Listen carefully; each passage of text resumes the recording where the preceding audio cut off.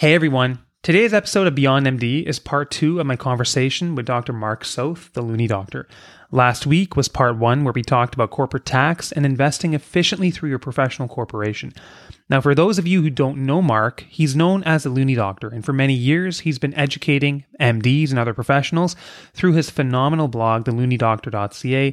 For those of you who don't know about this blog, it's one of the most fantastic educational resources I've seen in personal finance.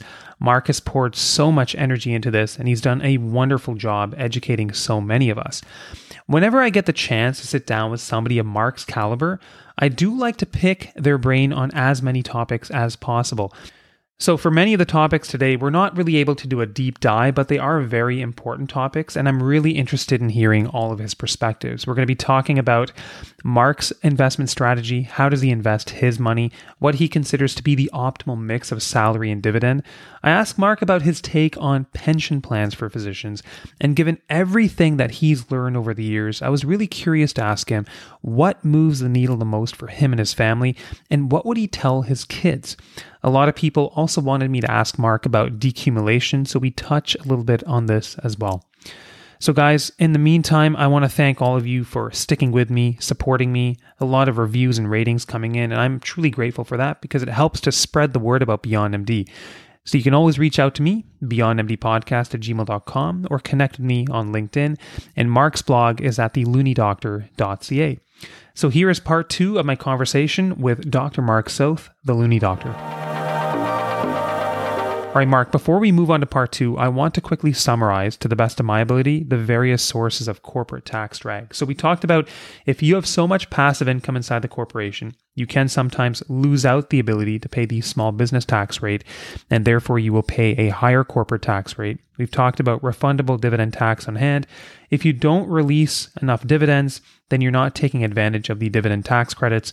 And then maybe a poor corporate tax structure where you're focusing too much on passive income and not taking full advantage of capital gains. Like, how does that sound? What am I missing there? I don't think you're missing anything, actually. But if I were to summarize it, I would say basically your most important thing is having a good diversified portfolio matched to your risk tolerance. And the taxes would be kind of a secondary consideration, even though I know most people don't like paying taxes, but it's part of, living in our country and getting all the services we get. So that would be my secondary consideration. The other thing I would say is to make sure it's simple. There are strategies you can use that you end up paying high fees to get a small tax savings. And what you've done is essentially, traded fees for tax savings. So it doesn't really help you. And if you make it too complicated, then it's probably not worth it either, just because it stops you from actually doing things. So what you really want is a simple low-cost strategy. And if I were to summarize the easiest way to do that, one is to make sure you use your TFSA and your RRSP. If you qualify for it, use your FHSA and your RESP. So all these tax shelters accounts that everybody gets, those are actually the best way to get rid of tax drag. They're tax sheltered, where a corporation is not actually tax sheltered. You pay tax on that income, but it is sheltered in a TFSA and RSP, etc. Plus, using those shelters allows you to move money out of your corporation and you have it spread out in different account types. So it's not all just collecting in one account where when you do that, you're going to grow more passive income in your corp because you're growing more in your corp. So that would be the easy strategy. And the other thing I'd say is, in terms of the passive income limits, don't worry about it for Ontario and New Brunswick because we don't have too big of an issue there. Other provinces, it could be an issue. Mark, that sounds really, really logical. So thank you for that. Now, for the next part, I really am curious to hear about how you go ahead and invest your money inside the corporation and your registered accounts. And I want to preface it by saying to people that this is not meant to be advice. I try to steer clear of advice on this podcast, but I think people would be genuinely interested to hear how you go about things because it may help people clarify their thinking and just maybe move forward with a bit more confidence and a bit more conviction. So would love to hear about your investment approach. Yeah, I think there's two parts to our strategy. One is the investment piece. The other is moving money out of our corporation efficiently. And they've actually kind of gone hand in hand. So we've been efficiently spreading money out of our corporation for about 10 years now. So it's in our TFSAs, RRSPs, there's some in the corp. And then my wife has a large personal taxable account in her own name. She's in a much lower tax bracket than I am. So she's preserved her income, invested it over the years. and has a pretty good account there. So we're kind of spread out amongst those accounts. So that's the accounts that we use. In terms of, what do we put in those accounts? We're a little bit more complicated probably than most people need to be, but we've got about our asset allocations around 20% Canada, which is held in our corp. We've got 20% to QQQ, which covers the NASDAQ 100 in our corp as well. So it pays a bit of a lower dividend, and it's a bit complicated because that's a large cap growth tilted fund. But Canada is mostly financials and oil and stuff like that, whereas the NASDAQ 100 excludes all those things. So it helps to balance that out a little bit, and it keeps our income in our corporation mostly just Canadian eligible dividends and not much else. So our corporate income has not been very high. Moving forward, we're probably just going to use HGROW, which is a Horizon all-in-one ETF. So we started just using that instead, just for simplicity, but I'm not necessarily getting rid of what I already had. And the other problem I would say with that NASDAQ 100 is that over long periods of time, small cap and value stocks and profitable stocks tend to do better. So we do have a small cap value tilt in the rest of our portfolio. So we're about 20% AVUV, which is a small cap value US ETF that also has some profitability built in there. And that's mostly that's all in my wife's account really. And then we have our usual total US market for about 20%. And then the non-North American piece is mostly in our RRSPs and TFSAs. Okay, Mark, I think there's one thing I realized I forgot to ask you. Like, you've talked about on your blog about how to pay yourself from the corporation. You've talked about salary, dividend, and we've talked about both, why both are important, and dividends can be important to release those tax credits. But I'm wondering if you can just talk a bit about the optimal salary dividend mix. Yeah, so I think this is the other part of having a really good corporate strategy is how do you get the money out? And it's important to know about this because you have to ask your accountant and know if what they're saying makes sense. Because one of the most common things I see people getting into is they get the advice to just keep everything in the corporation and don't bother paying salary, don't bother using any other accounts, just give dividends. It's nice and easy, which, sometimes that can be the right answer, but often it's not. The most common, the right answer, if you want to be optimal from it, is often a mix. So the way that I would look at it is the first thing you want to do is make sure that you're getting the refundable taxes back to your corporation. So that generally means giving enough dividends to release the refundable dividend tax. And then you would use salary to make up the gap because salary is a little bit more efficient with the tax integration. Plus it gets you RRSP room. And what this means in practice is usually when you're starting out, you're giving yourself mostly salary because you don't have much passive income. And then as your corporate portfolio grows, you start to give more and more dividends. And if you're not spending enough money that you need salary and dividends, you may end up just giving just dividends at some point. But that'll probably be a little bit further down the road. And it's really interesting, actually. This is something that Ben Felix and Braden Warwick just did a white paper on using IPPs. And I've been looking at it as well with RRSPs and salary and dividends. And that's exactly what happens when you look at how to optimally do it. You start out with a lot of salary, then you start to give more and more dividends as your investment portfolio grows. So I would start with the amount of dividends I need and then use salary to make up the rest.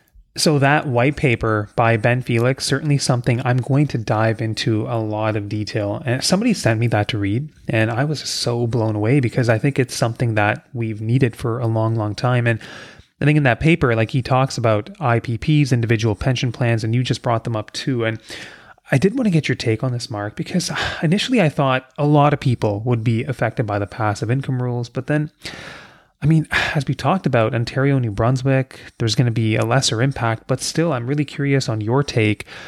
Do you see these plans potentially of being of value? And are you looking into them for yourself to maybe mitigate some of the tax impact inside the corporation?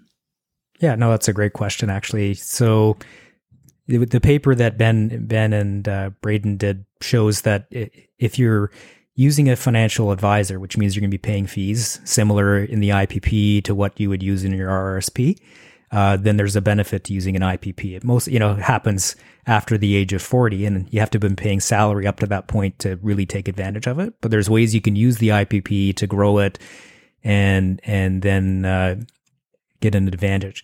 the advantages of an IPP are best if you have a large chunk of your portfolio that has a low expected return. So let's say you have a big bond chunk, because what you can do with the IPP is if it's not giving the return that the actuarials would set out, you can top it up from the corporation. So it's a way of moving money to the corporation to a tax sheltered account that is even better if you have a low expected return. So they showed that if you're 100% equities, the benefit is maybe 10%. I can't remember the exact number, but if you're using fixed income, it's much higher. So that's one factor to consider, is what's your asset allocation. The other factor to consider would be the fees associated with it. So the data their study didn't really use fees as part of the inputs, because you'd be paying the same fees in either because you're using an advisor. But the issue for me, one is that I'm all equity at this point.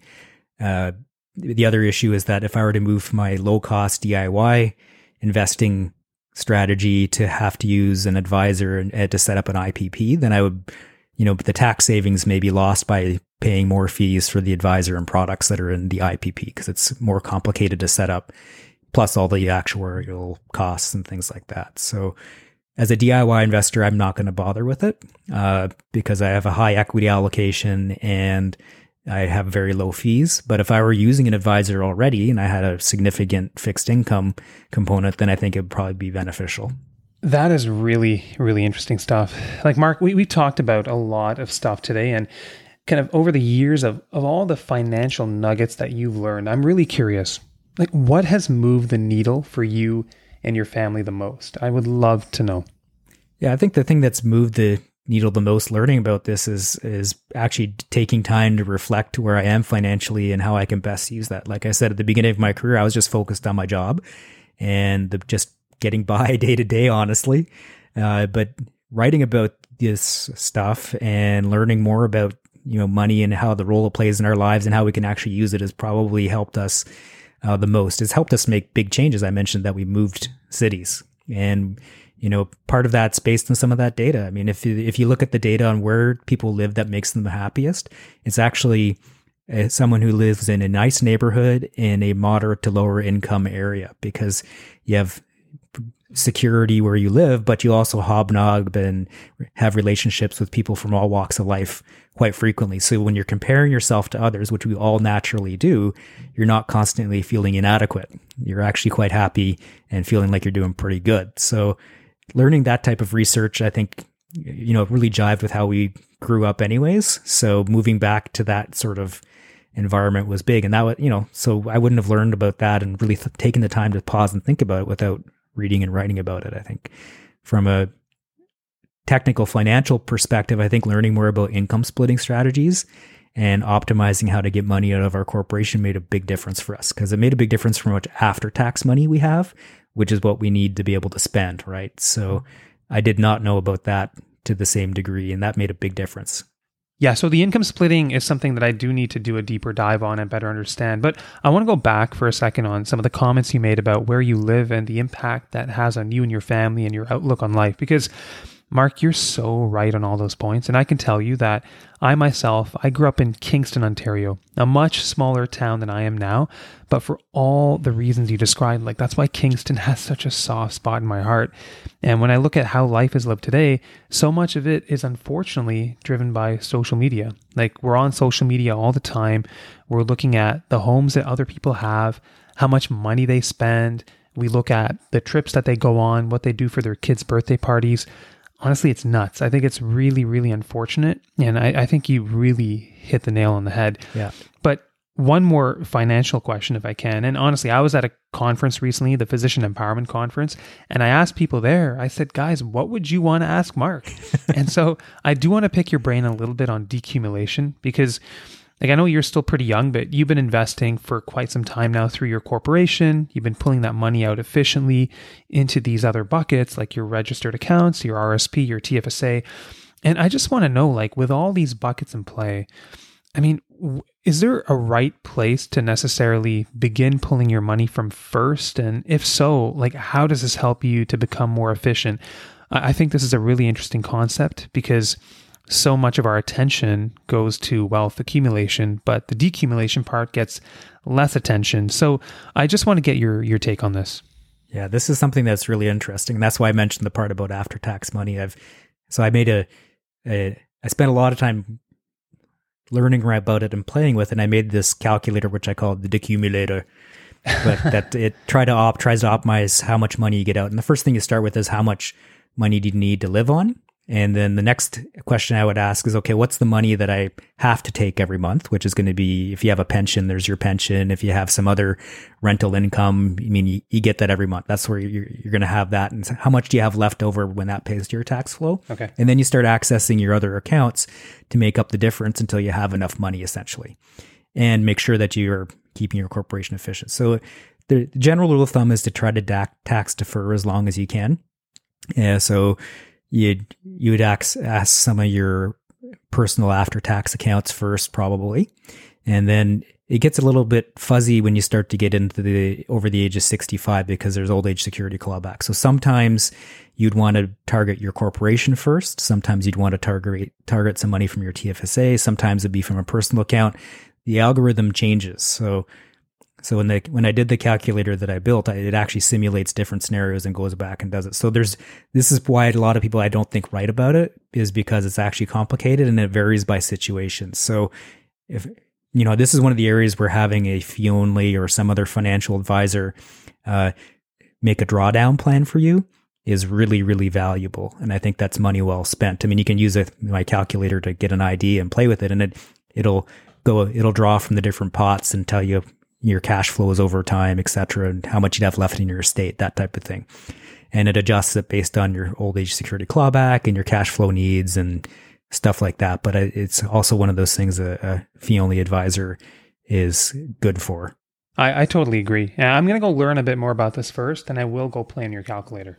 Yeah, I am going to write about it more too. Once I built the calculator, and I haven't had the time to sit down and break it into pieces that people can understand and explain it step by step. Yeah, it's just such an interesting topic because, like I said, we talk so much about building wealth, but then it's like when you have it, well, how do you draw it down? But there's another author, his name is Fred Vatisse. Now, he is an actuary, and I think he does write on this topic once in a while. And I did come across some of his work. It was published, I think, a couple years ago in the Globe and Mail. So he kind of said, well, if you have multiple accounts, taxable accounts, and registered accounts, then it may actually be to your benefit to actually pull money out in a more staggered fashion. So a little bit from each, not necessarily one first followed by the other. Yeah, it's usually a mix. Yeah, exactly. A bit of a mix. That's what he seemed to imply. But Mark, shifting gears now, big picture topics. I really want to know, of all the lessons that you've accrued through medicine, finance, and beyond, what would you tell your kids?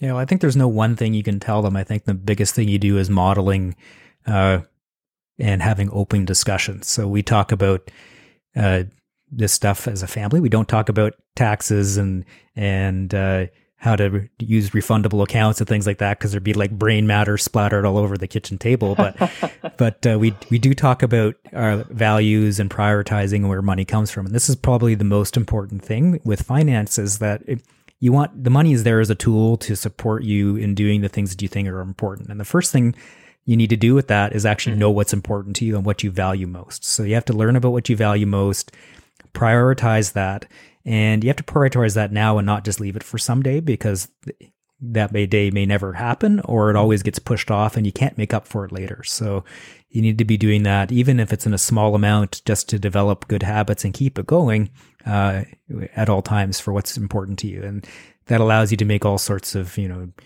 decision rules and other ways that you can use to simplify when you face these dilemmas, by knowing, where your true north is. Essentially, you can then use your compass better, which is kind of like using your money. So I think that to me is the biggest financial, non-financial lesson that I want to make sure my kids know, because the other parts are actually just the math. And that's, you can set that up to be simple, automated, and easy, but you have to know what you're doing it for. Yeah, Mark, I think that's really beautifully said. And on our end, I can share some things as well. Like my wife and I decided that we want to live our best lives today. And for us, the priority is spending quality time with the kids now, traveling with them now, seeing the world and creating these memories. We just didn't want to wait for all this to happen later. So I suppose that is part of our true north. And I mean, it means that we spend more money today, but that's a decision that we're making. And the kids are 6 and almost 9. I think it's honestly the most beautiful stage. So we really want to make the most of it. And Mark, as we wrap up, any closing thoughts? Well, I would say we've covered some pretty heavy financial material, but I would again say that's not something that people just pick up right away. You've mentioned reading stuff several times. I've had to rewrite things several times. The biggest thing is to remember what the big questions are for your advisors and your accountants. You have to need to know what your values and preferences are. You have to know a little bit about refundable taxes and how the accounts work so that you make sure you talk to your accountant about that and make sure you're emptying out those notional accounts. Because if you don't mention it, they may not mention it either. And they often look at 1 year at a time or a couple of years at a time. So you do need to know a bit about that. But the thing is, you don't need to know it all at once. You can read it more than once. And the biggest thing is to know where you can look and find the answer easily when it does become relevant to you, because it's not, things we talk about aren't always relevant right away, but they will be eventually. Amazing. And I think that for people who are looking for more financial educational content, I think, Mark, one of the best places they can go is to check out your blog at theloonieDoctor.ca. Like, you've done such an amazing job with this blog, educating people. And for me, it's just a total honor to sit down and talk to you today. I really enjoyed it. Well, it's an honor to be here. And, I've loved the work that you're doing too. And I really think that having the work that you're doing, and I have my own angle, other people are big contributors on Facebook and with their own blogs and books, etc. So I think having all of these different media out there and all of us working at different angles, I think is great. So I'm very happy to be a part of it. Mark, thank you so much for that. Honestly, it means the world to me. And it's been great to talk to you. And I hope you have an amazing long weekend in May. Thanks, you too. All right, guys, that's it for today. I hope you enjoyed hearing from Dr. Mark Soth, the Loonie Doctor. Our social media links are all in the show notes, and I will see you after Labor Day. Enjoy the summer, enjoy the beautiful weather, and until next time, stay well, stay savvy.